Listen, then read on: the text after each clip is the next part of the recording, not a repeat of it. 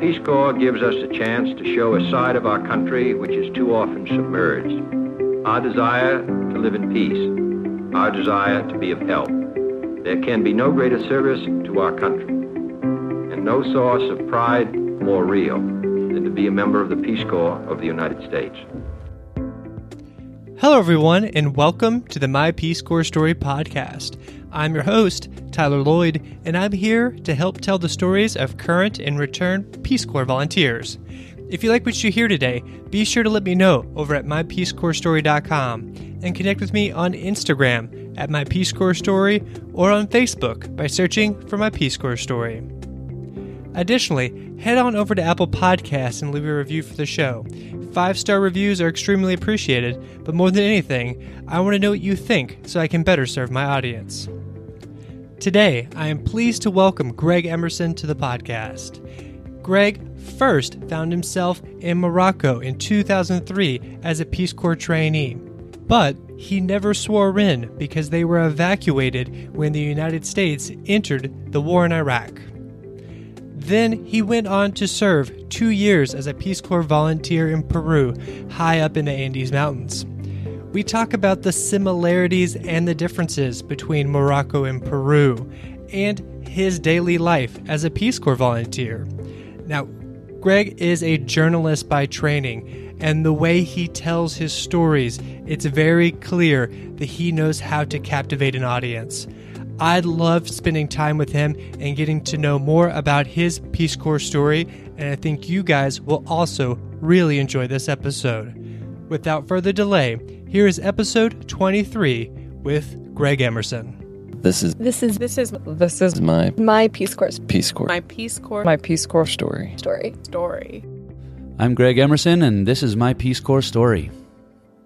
Hey Greg, I'm very excited to have you on the show today. We've been exchanging emails after you stumbled across my podcast, and it was very funny that I had actually previously stumbled across your podcast before starting, and I had an opportunity to actually record a little something for your show that we just did before we started this interview. So now I'm really excited. I mean, we've been hanging out now for two and a half hours just talking about different experiences in our life related to Peace Corps and all these things outside of Peace Corps. But now it's very, I guess excited. I can't fit a better word at the very moment to talk about your service since you actually served in 2 different countries. Right. So starting off, let's give us a little bit of background of who is Greg Emerson, where did you serve in Peace Corps, what years, what were you doing? Yeah, I have had an international life since I was a child. My father is French, and so I used to spend summers in Europe. I used to spend winters in Europe. I always sort of had a broader perspective on the world, I think, and that made Peace Corps a pretty natural thing for me to do. I went to college at UC Berkeley, and I studied political science, expecting to pursue a career in development. I had the good fortune in high school of taking a trip with a small group to South Africa, which was my sort of first encounter with real poverty and with conditions in the third world, so to speak. And so when I graduated from college, I knew, instead of just jumping into a corporate life and starting to make and save money and plan for a career, that I would pursue some, real world on the ground development experience and be able to take that into my career as an aid worker, as a development worker later on. So I applied to the Peace Corps, had barrage of medical tests. The whole process went on for at least 8 months, maybe 10 months, until one day I called Peace Corps to ask them what the hell is up with my application? Like, is there any update? And the person on the phone looked it up. They were like, oh, actually, it's been sitting here approved, but I think, some wires got crossed and you weren't assigned yet. So in real time on the phone with this woman, she's like, all right, so we got Mali departing soon and we got Morocco departing soon. So like, what do you want? And I, just expecting to get a status update on my application, I asked her for a night to sleep on it and eventually decided to go to Morocco. I was very interested in the Arab world and of course it was becoming more and more important. This was in 2003. So I graduated college in 2002 and witnessed 9/11 from afar from my house in California. And I just was very interested in learning more about the Arab world and about Muslim culture and about how that geopolitical situation was, starting to impact our lives here in the States more than it ever had before. So I went to Morocco and spent about 4 months there, never formally swore in. I was part of a group that we went through training, and in the middle of training, we were consolidated when the Iraq War started, which was in March of 2003. Mm-hmm. And, it was touch and go. We weren't sure if we were going to stay. We weren't sure if we were going to go, so we never swore in. Eventually, we were whisked out of the country on, less than 24 hours notice. And I spent a summer traveling and killing time before I was reassigned to Peru. So starting in, I guess it was about September, October of 2003, I shipped off to Peru and spent my 2 years high in the Andes Mountains in Peru as a health volunteer from 2003 to the very end of 2005. Mm-hmm. And since you had the experience of living briefly in Morocco and then going to Peru, in what ways were they similar? I mean, there are two vastly different places, but in talking to all these different volunteers, it seems like there are threads of commonality of our Peace Corps experience. So what did you see that was the same in these two very unique places? It's interesting because Morocco was a very old program at the time. It had been operating since the 60s when I got there in 2003. So there was a huge amount of local staff, a great institutional knowledge, and a history of working with volunteers. Whereas in Peru, that program had reopened a year before I got there, mm-hmm. after having been closed for 30 years. It was one of the original programs in the 60s, and then there was definitely a wave of anti-colonial reactionary sort of politics against the United States. The program was closed in Peru, and then it just reopened. An amazing Peace Corps story, but when the program was active in the 60s, a married couple served in a rural village in Peru and had a great relationship and a mentorship with this young child named Alejandro Toledo, who, while the Peace Corps program was closed for 30 years, rose up through the ranks of Peruvian politics and became president in the early 2000s, and then invited Peace Corps back. So the program started up again because of its involvement in Peru in the 60s, but it was, of course, starting from scratch. So even though the infrastructure, the support, and the operational aspects of the Peace Corps were completely different, what was interesting was still the fact that every single volunteer in every single area was sort of had to do the same work of explaining their existence and their reason for being there and engage with locals for the first time. In our training groups and speaking to current volunteers when I was in Morocco, and of course I didn't get the full site living out in the middle of nowhere kind of experience. It was still very clear that the idea of an American coming to volunteer in a foreign country and giving up 2 years of their life without very much money to show for it was still a very foreign concept in both places, and something that locals or volunteers that had been there for a while, it was something they dealt with a lot. So to sort of, you're forced to explain why you're there and why you care. And it's something that for me, I had never thought so critically about. Joining the Peace Corps seemed like a pretty natural progression of my interests and sort of my planned career path. So to be faced with people asking me, like, what are you doing here? Why would you give up your family for a couple years? Why would you come and do this? I heard those same questions in both places, and it definitely helped me when I was in Peru to have faced those questions before, because what I realized was my home is wherever I am. I'm not like leaving home to spend 2 years and then go back home. I didn't know what I was going to do after the Peace Corps. Mm-hmm. I didn't necessarily plan on moving back in with my parents or just doing what I had been doing before. So having had that experience, my mindset was already pretty solidly in living in the present and, I don't live in the States. I live in country. This is my home for the next 2 years. And after that, who the hell knows whether I'm in the States or in a completely other country or still in my Peace Corps country. Those were all equal possibilities. So I think it helped me establish a lot of trust with my community to say, like, I didn't have one foot back in the States, but rather I was there to see what happened and to just live my life and share my life with them and share their life with me. And so that core sort of idea of like, what are you doing here was something that, an old program and a new program, it was a question that every volunteer had to face and answer for themselves. Mm-hmm. So you went into Peace Corps thinking you were going to work in international development. You had studied political science. You'd been raised sort of in this international household. Yeah. And that's what you wanted to do, and that's why you went to Peace Corps, to get that on-the-ground experience. I know what you currently do, which is not international development. Right. What happened and why, as it relates to your Peace Corps experience? I mean, it's an easy answer I can give you. So I am a journalist now. I work for the Wall Street Journal. I work on the mobile app, so I'm not, a reporter. I'm not doing international or political reporting or anything like that. But I am a journalist at heart and started out in journalism because of my love of storytelling. And so my experience in Morocco, when I was evacuated from Morocco, it was such a whirlwind and a crazy experience for me. I had never had much contact with the U.S. government and the logistics, and it was surprising to me. I expected, okay, if there was going to be an evacuation, we would go and we'd fly back to the States.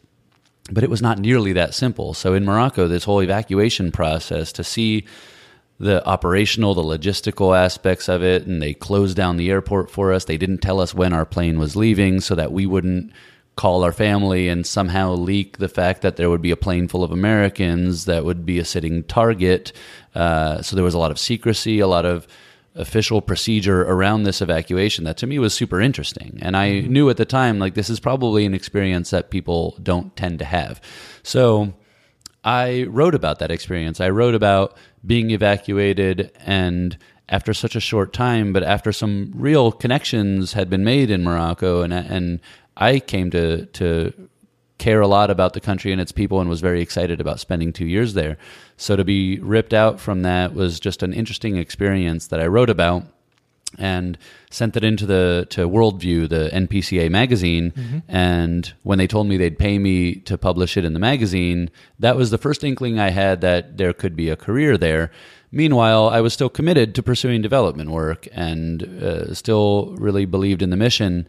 And in Peru, I was assigned to work with a counterpart from CARE, which is, of course, one of the biggest aid agencies in the world, based in the United States, I think in Atlanta.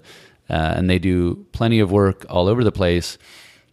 My Peace Corps experience, none of the CARE administration or the people who worked for CARE there were living in the communities. And that's what makes Peace Corps different, and I knew that.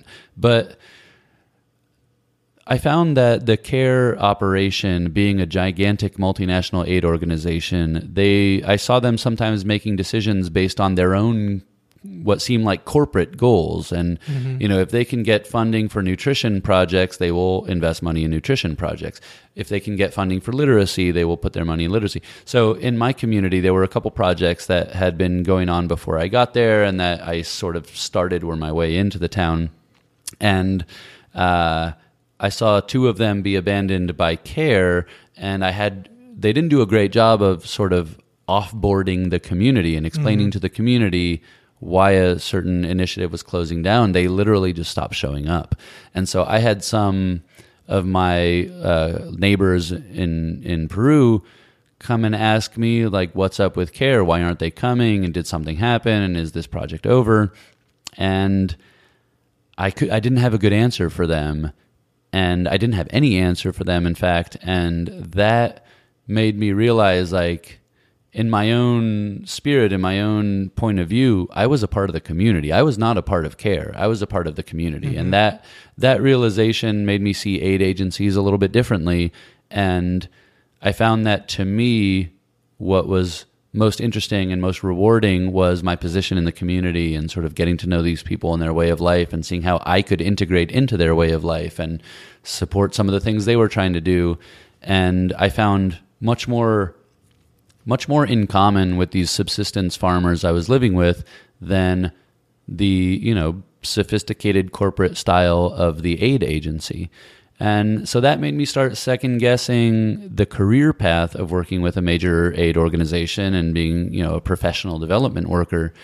And meanwhile, accumulating so many interesting experiences and rewarding relationships that I was compelled to write about and think about in terms of, who these people are and how different people live lives differently and how I could be a member of the community while being basically like an alien to them. Mm-hmm. So it was that aspect of Peace Corps that made me realize like this is what matters more to me is sort of the storytelling and the life, not the work. It was the life that really resonated more with me. And it might have been a knee-jerk reaction to, one isolated pocket of, a mismatch of priorities between the aid organization and the community. I don't know how common that is in the world of international development. Of course I don't. But I saw it.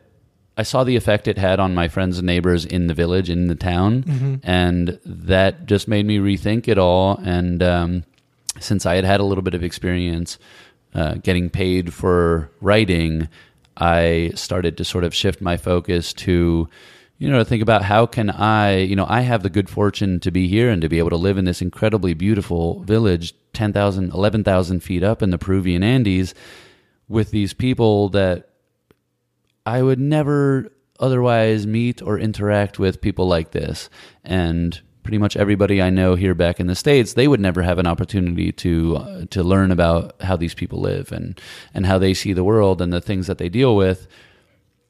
And so that was something that I thought, I was in a unique position to take people where they couldn't go mm-hmm. and to share my experience in this town and what I learned about these people. And this was in 2003 to 2005, which at that point in Peru, the village, I moved into and the village I moved out of were completely different. And then, of course, a few years later, after I was back in the States, but keeping in touch with some of my old friends and neighbors who started hitting me up on Facebook, I realized, I was there during a transitionary time where the community was getting more and more access to the outside world. And I was sort of dropped into that and was a little bit of maybe an on-ramp for some of them to understand more Western and digital and quote unquote modern ways of living. And so there was, I felt like there was an interesting narrative there, and that sort of propelled me more into a place of thinking about storytelling and thinking about the diversity of experiences that people live in the world. And that really encouraged me to write more and then eventually pursue a journalism degree and become a proper full-fledged journalist. Mm-hmm. Well, can you take us back to your Peace Corps experience and really bring us into your village? And do you have a singular memory that really stands out, or something that you want to share of positivity that really just highlights the life you lived day to day? I imagine I'm not the only one, and I think I remember this reading about your experience in your book, but it really crystallized for me when I was leaving my village. And it's kind of unfortunate. It's kind of sad that, it took 2 years to get there. But, I mean, it didn't take 2 years to get there, but it was in that last moment. So being a foreigner, you have an amount of trust with people that they can maybe confide in you or treat you differently than they can treat each other. And I think that gave people, some outlet for doing things a little differently. And I certainly had a lot of candid conversations with, the young boys and the teenagers and the people who were, felt that they could come to me for advice and for some #real talk. Mm-hmm. But, and then, my counterpart was a Peruvian woman who did not live in the village, but lived quite nearby in a little bit more of an urbanized area. It certainly couldn't be called urban, but there was a little bit more concrete and pavement where she lived, and she would come up and work in the health post every day. And for her, like, she wasn't like the villagers. They were subsistence farmers, and she was an educated health worker. And so her relationship with me was also an outlet for her, because she couldn't relate as much with the villagers, but I was sort of a bridge between them as well. And it wasn't until, being a traditional community, they had rather conservative gender roles, and a lot of things weren't talked about. And, granted, it was a Quechua village, and don't know how many people in your audience are familiar with Quechua people, but they can be actually pretty uninhibited, especially when they're having a town party and people are drinking what is essentially grain alcohol. Mm-hmm. And, they would sometimes wear their emotions on their sleeve in moments of quote unquote weakness. But it was in my going away party, in this final meal, where we had a big table where we had myself, some of my counterparts in the village, the couple health workers I worked with, and then the teachers from the local school. And the teachers who worked in the school in my village, they were from the city. They would come in, they would take the same trip from the city that I had to get back and forth. But they, it was a point of pride for them to consider themselves separate from these people living in the village. They were like, we're modern, we're educated, and we are better than them, and so we are their teachers, and we'll come in and we'll help them out, but we're different. But it wasn't until that last meal, that last time that all of us were around the table for the first time, really, and we were starting to eat while they were still sort of butchering the other half of the cow that was slaughtered for this gigantic village party to sort of celebrate my time there and my leaving. And, the fleshy, I don't know in how much detail I want to get, but with a lot of people handling raw flesh, there were some funny, suggestive comments that were made about the passion of flesh. And, that conversation evolved into everyone sort of around the table laughing about some sexually suggestive comments and topics that none of them would speak about with that kind of a mixed group. And so it was then that I realized that I had a lot of individual relationships with these different groups of people. I got on with the health post workers and the health workers because I could speak their language, and the teachers as well. Like, they saw me as another urban modern person who wasn't like these subsistence farmers. But meanwhile, I had worked so much to be just a friend, a neighbor, and a member of the community that I also had this trust and this relationship with the subsistence farmers who lived in this village. I realized then for the first time in that mixed group that I was a bridge even for them. So not just between them and my culture and my background, but for them to interact with each other in more honest and uninhibited ways. And, it's of course, it's a shame that it happens at the very end of service, but it was in a way, validating, because there were plenty of days where I didn't do a damn moment of work.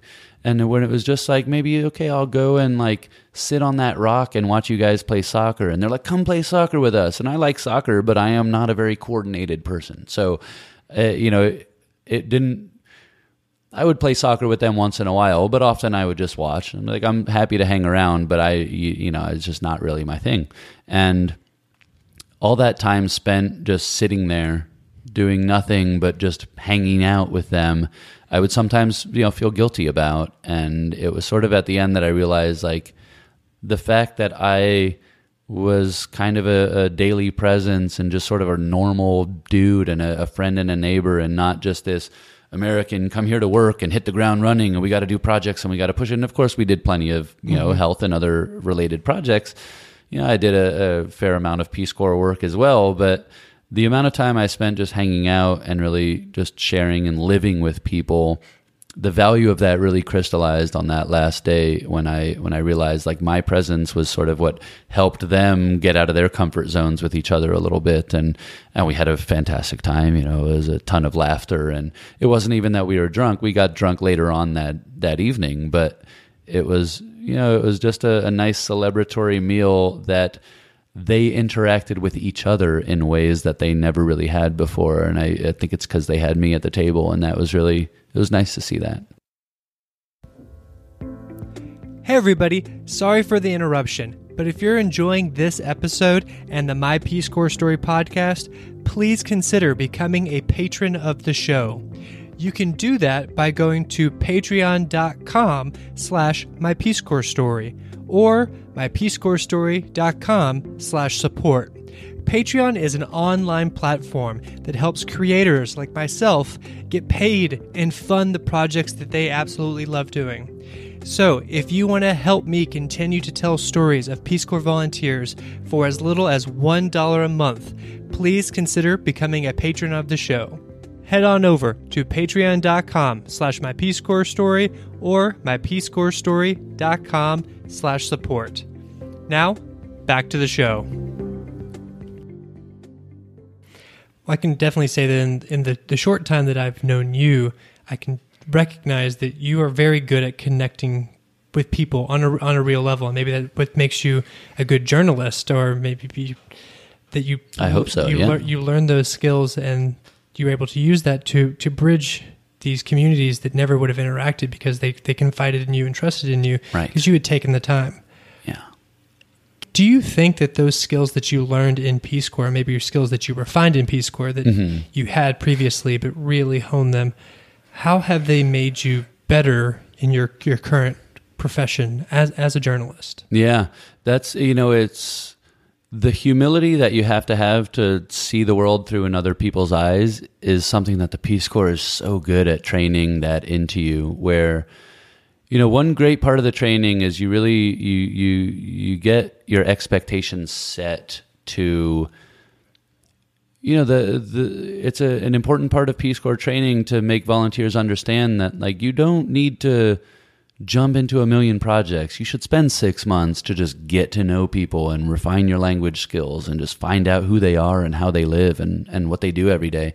And to have that sort of cover to just hang out and do nothing and just absorb and share the mundane aspects of daily life with people, that really, set me up for, I think, being able to put myself in other people's shoes quite well, and to have a really, to try to come into an interview, as a journalist, and I don't spend too much time creating content anymore, but I started out, I wrote a bunch of magazine features, I started doing video interviewing and editing and putting together, doing a bunch of storytelling and multimedia storytelling, and I think it helped me really develop an ego-free way of interviewing and asking people about themselves from a place of genuine, there's no way I can put myself in your shoes, and I have no idea what you deal with and the things that you see, in people's reactions to you and in the way the world perceives you. I have no way, I can't put myself in your shoes. So I am genuinely interested to hear from you what your life is like, what are the things you experience. And I think that made me a better interviewer, and certainly made it more natural for me to just sort of acknowledge that I know nothing about you, and a potato farmer in rural Peru can be as foreign to me as just, maybe someone who is a minority, maybe someone who works in a random service job or something in New York, but I can understand that person has a completely different perspective, and they have their own reality that is just as valid as mine. It's just completely different. So I think that it made me more open-minded and empathetic to the fact that the little mundane aspects of people's daily lives, they could be completely different from the world I live in, even if we live in the same city, even if we are the same skin color, even if we are in the same profession or have a similar background or a similar socioeconomic status. It has really made me respect the fact that everyone is different and the generalizations are impossible. Even all these potato farmers in rural Peru, they were different from each other. Mm-hmm. And one family's life and experience in that same tiny village of 230 people was different from a neighbor on the other side of that tiny village of 230 people. And that was just, it was a fascinating realization I had in the Peace Corps, and I've definitely brought that with me. I still feel that every day. Like there's something you can learn from anybody, and everybody has their unique experience, their unique reality, and it's all valid. You know, there's no assumptions you can make about how someone lives their life because of what they look like or what job they're in, and because you have no idea what their background is and what their relationship with their family is and what their relationship with their neighbors is and what their history is with their own family. You know, it's given me a very open mind to, you know, really try not to make assumptions about people. I think that's definitely made me a better journalist. And then in the things that you learned from Peace Corps and the experiences that you had, personally, I tend to learn the most from those times that are deeply challenging, that really, you know, rock me and check my beliefs and cause me to question my morals and just my place on this planet. Yeah. Do you have one of those instances to share where, you know, it was one of those difficult times in Peace Corps, but you came out a different person because of it, or maybe with a slightly different perspective? Yeah. You know, there was, as much as I wanted to be part of the community and really integrate myself, it was very naive of me to think that people could see me as anything other than this, you know, big white walking pile of money. And, you know, ironically, some of the moments where I made that really pushed my relationships forward were the times when I was vulnerable and the times when I made the wrong decision, maybe. And I was very concerned about, you know, I wanted to make sure people understood that I was one of them and I was on their side. And there was one incident. So we were, my town was called Coyon, and it was actually a collection of 4 different small villages spread across a few hundred vertical meters of mountainside. And the part I lived in was about 230 people. But we were a series of 4 towns at the end of this little valley, sort of at roughly a cul-de-sac. But if you continued up the valley and there was a little walking trail and you could hike and you could go quite far in, there was a series of mountains, snow-capped peaks at the end of this little valley that tourists would come to climb. Because I was in it, it was a mountain climbing and adventure tourism kind of area. And so we would have tourists coming through sometimes. People would come up in a taxi or a truck. If the road was not washed out, they'd get dropped off in the main plaza in my town, and then they would start walking to go up to the mountain. And that means my town saw Westerners come through sometimes, and they had donkeys, and sometimes they would act as porters, and it was an important source of revenue during the climbing season for them. And so I worked a lot with those guys to organize them, and, you know, previously it had sort of been a free-for-all, right? Like every morning during climbing season, whoever got to the plaza first with their donkeys would be the one who would take the first climbers up, and they would just take turns. So, you know, it was important to me to sort of work with them to formalize their operation a little bit more and have a rotation of who's got donkeys and how many, and let's put a schedule together so everyone has an equal chance at, you know, accessing this way of life. So there was one incident, I guess, about a year into my service where one day this guy came over and knocked on my door and was like, hey, you know, he was like, Don Yiku, my name is Greg, right? So Gregorio in Spanish, but in Quechua, my village spoke Quechua. They had a Quechua version of the name Gregorio randomly. So a lot of volunteers, I think, adopt a local name just that sounds similar, but there was a Quechua version of my name, which was Yiku, spelled Llicu. So they would address me as Don Yiku. This guy comes to me, Don Yiku, I got this check, you know, I was paid by these travelers, but the bank won't cash it. And what, you know, can you help me? Because I'm a white guy. So of course the bank will pay me and they won't pay him. But since I'm a white guy, I can get them to pay me. So it turns out these were travelers' checks, and the second box was not signed. And that is the first indication that the traveler in question did not intend to pay those travelers' checks to the person. But I had seen this guy, you know, take the people up, and we hadn't really ever dealt with this particular issue before. So my inclination was like, you know, I had seen evidence of city folk kind of not going out of their way to help these people who were coming down from the villages into the city. And so I was like, yeah, maybe I can help you out. So I'll go to the bank and I'll see if they'll let me just talk them into paying you. And when I got to the bank, I was like, well, I work with these guys up in the village. I have, we have a lot of guides who work as sort of porters and guides. And, the traveler and I lied to the bank because I was, feeling my allegiance to this guy in town who I had a good relationship with. So, I was like, we didn't have a pen handy, and so the guy couldn't sign it, but, can you help us out? I was like, no, I'm sorry, I can't do that. And I was like, well, maybe, all right, well, maybe he's still in town and I can find the guy. So it was a couple days after the trip happened. And, I wasn't going to go looking around the hotels in town for him. So I signed the check. Maybe the statute of limitations has passed, but I forged the traveler's signature on that check because I wanted to believe my neighbor and wanted to do right by him, not by, the bank and the Western institutions that had screwed this guy out of money. I was giving him the benefit of the doubt. So I hadn't really been deceived by my community members. It was always, nothing like that had happened before. So I go to the bank and I was like, I was able to find the tourist, and I ran into him in town, and he was able to, and so I, and of course, as should surprise nobody, a couple of weeks later, I got a call. And I had a cell phone. We had one phone in the village that didn't work, but I had a cell phone because this was 2003. This was the Bush Peace Corps. It was the first time. I think safety was a real big priority around that time, and really starting to look at.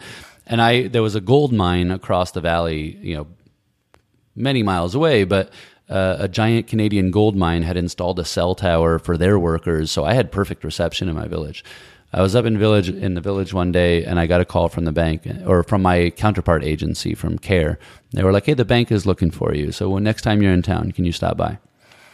And next time I was in town, I stopped by. I was like, oh, yeah, I heard you guys were looking for me, playing dumb. And one of the bank administrators came out, and he was like, hey, listen, the traveler reported these travelers' checks stolen.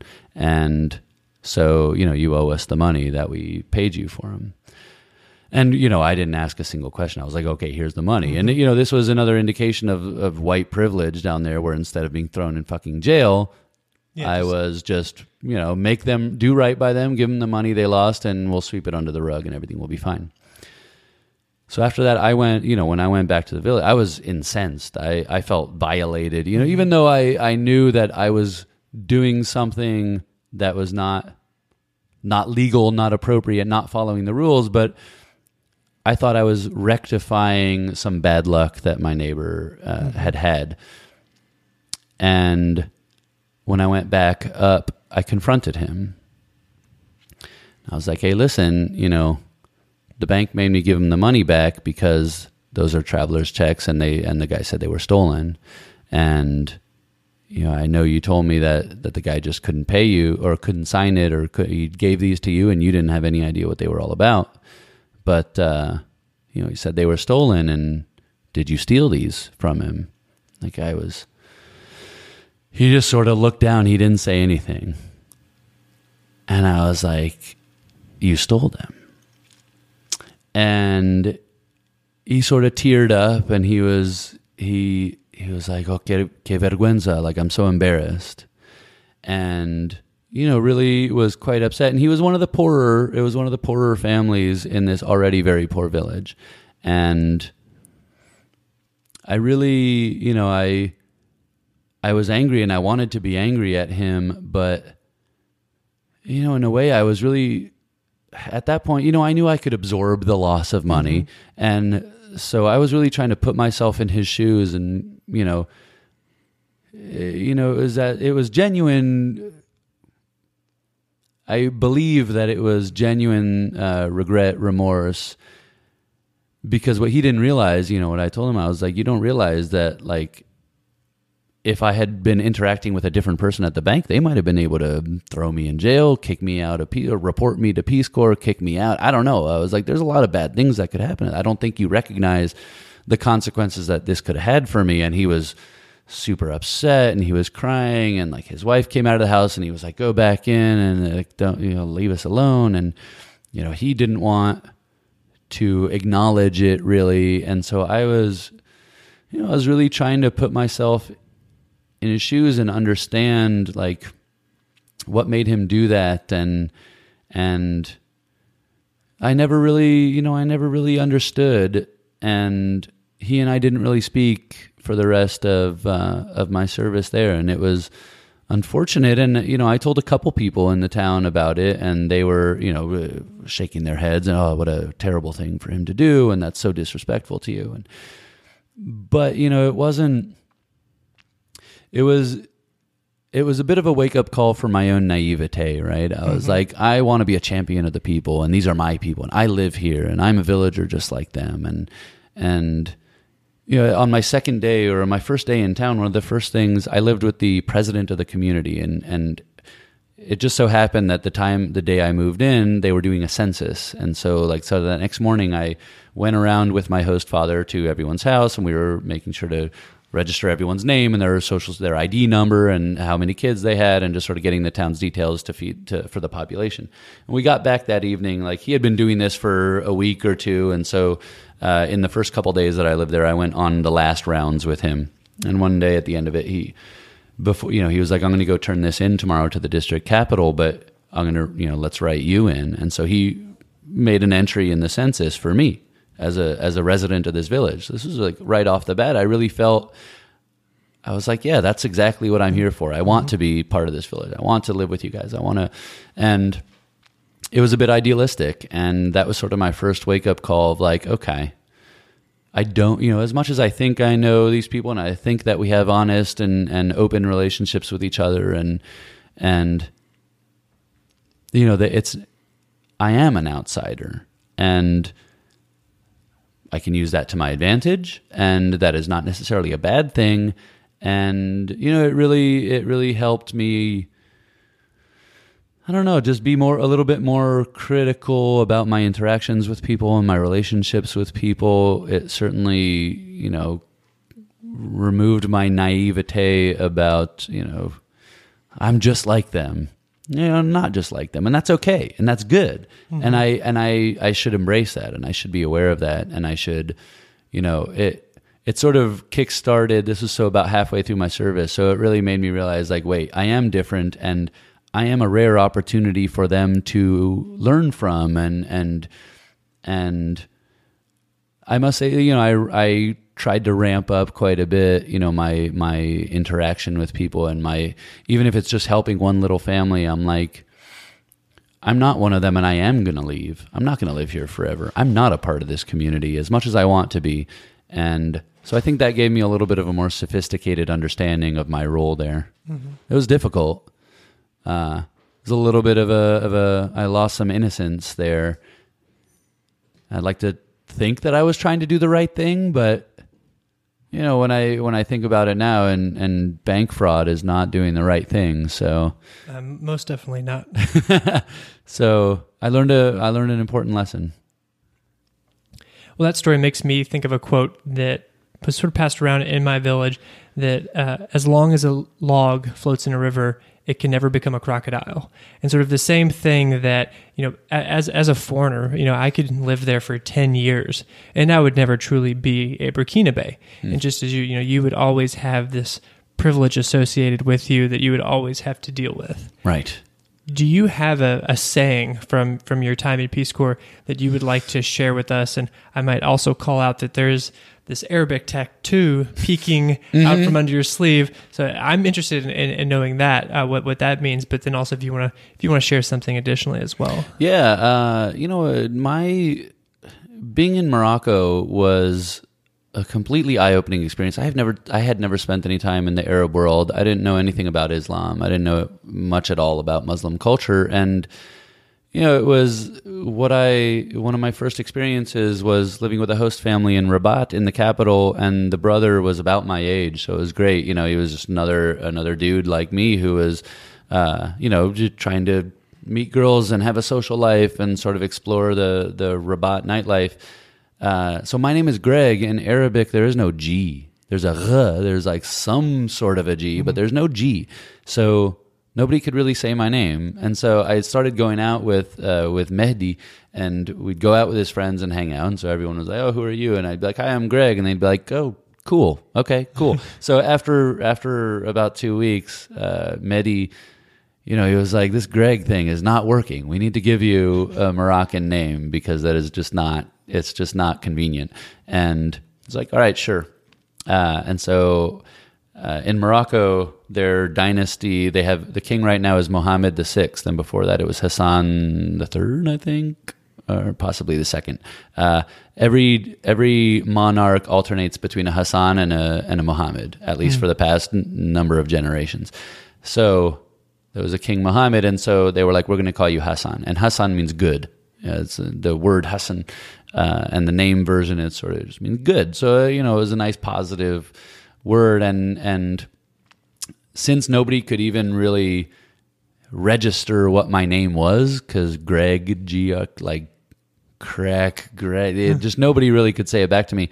And so a lot of people knew me as Hassan, and still do. And I'm in touch with a lot of people back there on Facebook. Not a lot, but a few people from my time in Morocco I'm in touch with on Facebook, and they know me as Hassan, and it's like an alter ego of mine that, it's a different identity, but it's part of me. And so I sometimes just find it funny and strange that to a whole group of people that I've spent time with and shared experiences with, they don't even know my name, but it's because this name is also my name. And so I got a tattoo of my name, Hassan Marwani.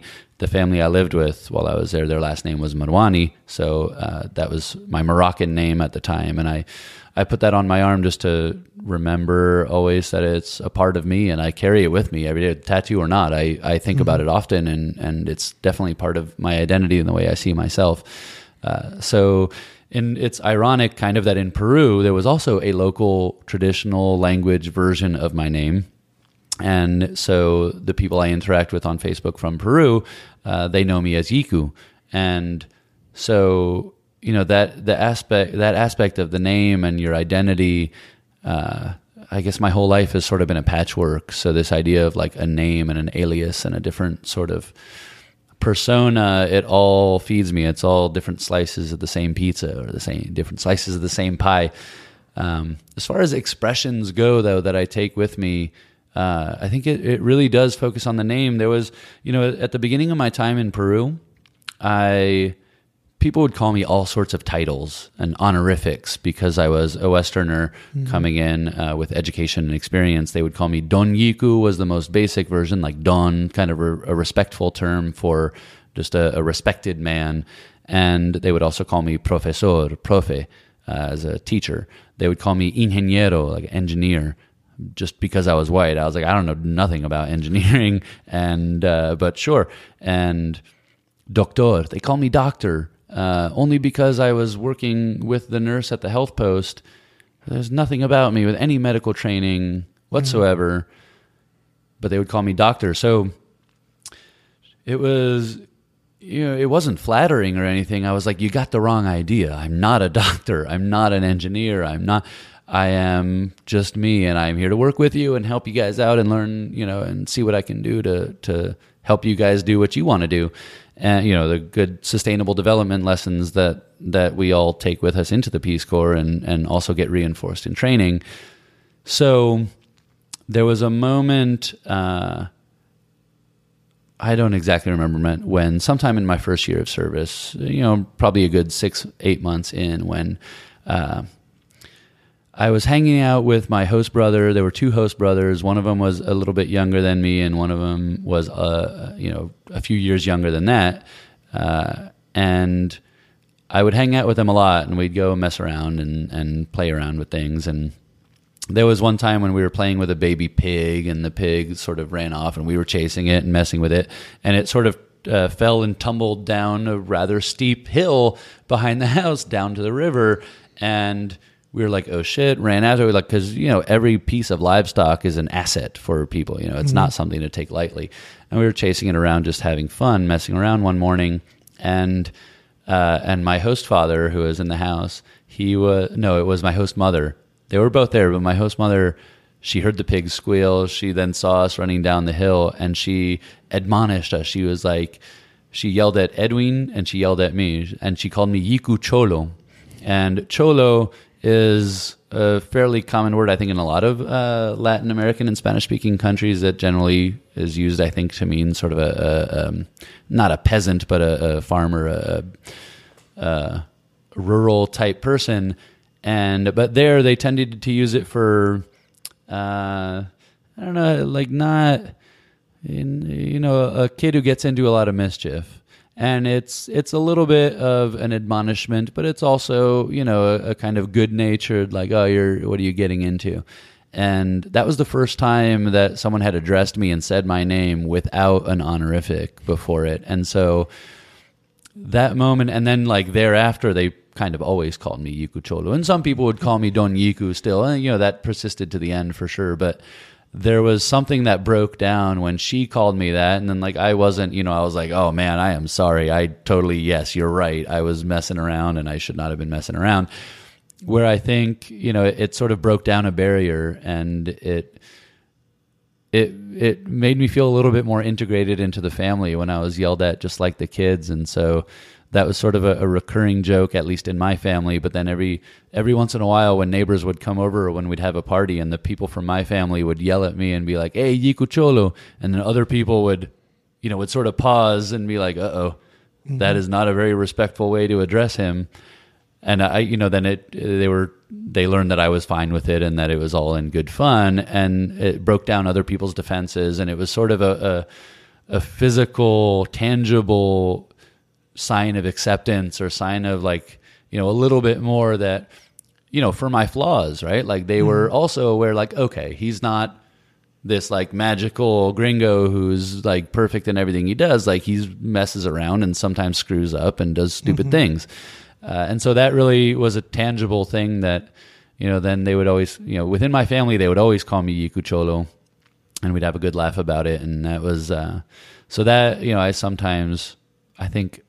I remember that with a lot of fondness of being called Yiku Cholo instead of like ingeniero and doctor and all these serious titles that I did not feel related to me at all. But then when they called me that, I was like, oh yeah, I am definitely part of me is like that. Mm-hmm.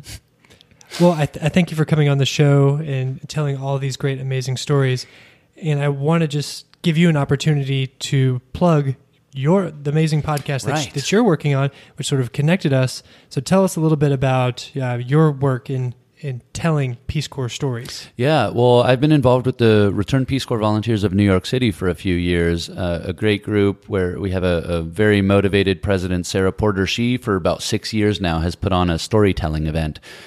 So Sarah and the rest of the group, they organize these live storytelling events once a summer where we invite returned volunteers who are part of the group or, acquaintances of people in the group to come tell a story on stage, much like The Moth. And that sort of unfiltered monologue of like, just tell us an interesting transformative experience from the Peace Corps has led to some really fun and exciting and just really nostalgic evenings. So we decided to put this into a podcast and share those stories really in an unfiltered way. Let the storyteller talk about their experience. And our goal, we have such a diverse group of people in New York, and people from who had been in the Peace Corps 50 years ago versus people who just got back a couple months ago. And we just really enjoyed the diversity of stories that people were sharing, so we decided to put it in a podcast. We've done one season so far. We're getting ready to start our second season now. It's called Peace Corps Stories, the unofficial podcast. We wanted to do that for legal reasons, to make sure that people didn't misinterpret that we were speaking for the Peace Corps, but also because it was important to us to show the good, the bad, the ugly, warts and all, and the positive transformative experiences we have, and sometimes the frustrations that people have with the administration of the Peace Corps, or the way that the role it plays in country. And so we're trying to just collect a real diversity of experiences, and there have been some great ones, and our storytelling events are a huge amount of fun when we actually do them in person, but we found that it's really nice to revisit them in podcast format. So you can find that on Apple Podcasts, on Stitcher, on Google Play. anywhere you get your podcasts. And they tend to be 10, 12-minute episodes from season 1, and we're going to expand the format a little bit in season 2 to explore a little bit more the story behind the story with volunteers. Mm-hmm. Yeah, just once again for everybody, that's Peace Corps Stories, the unofficial podcast. I cannot speak highly enough about the show.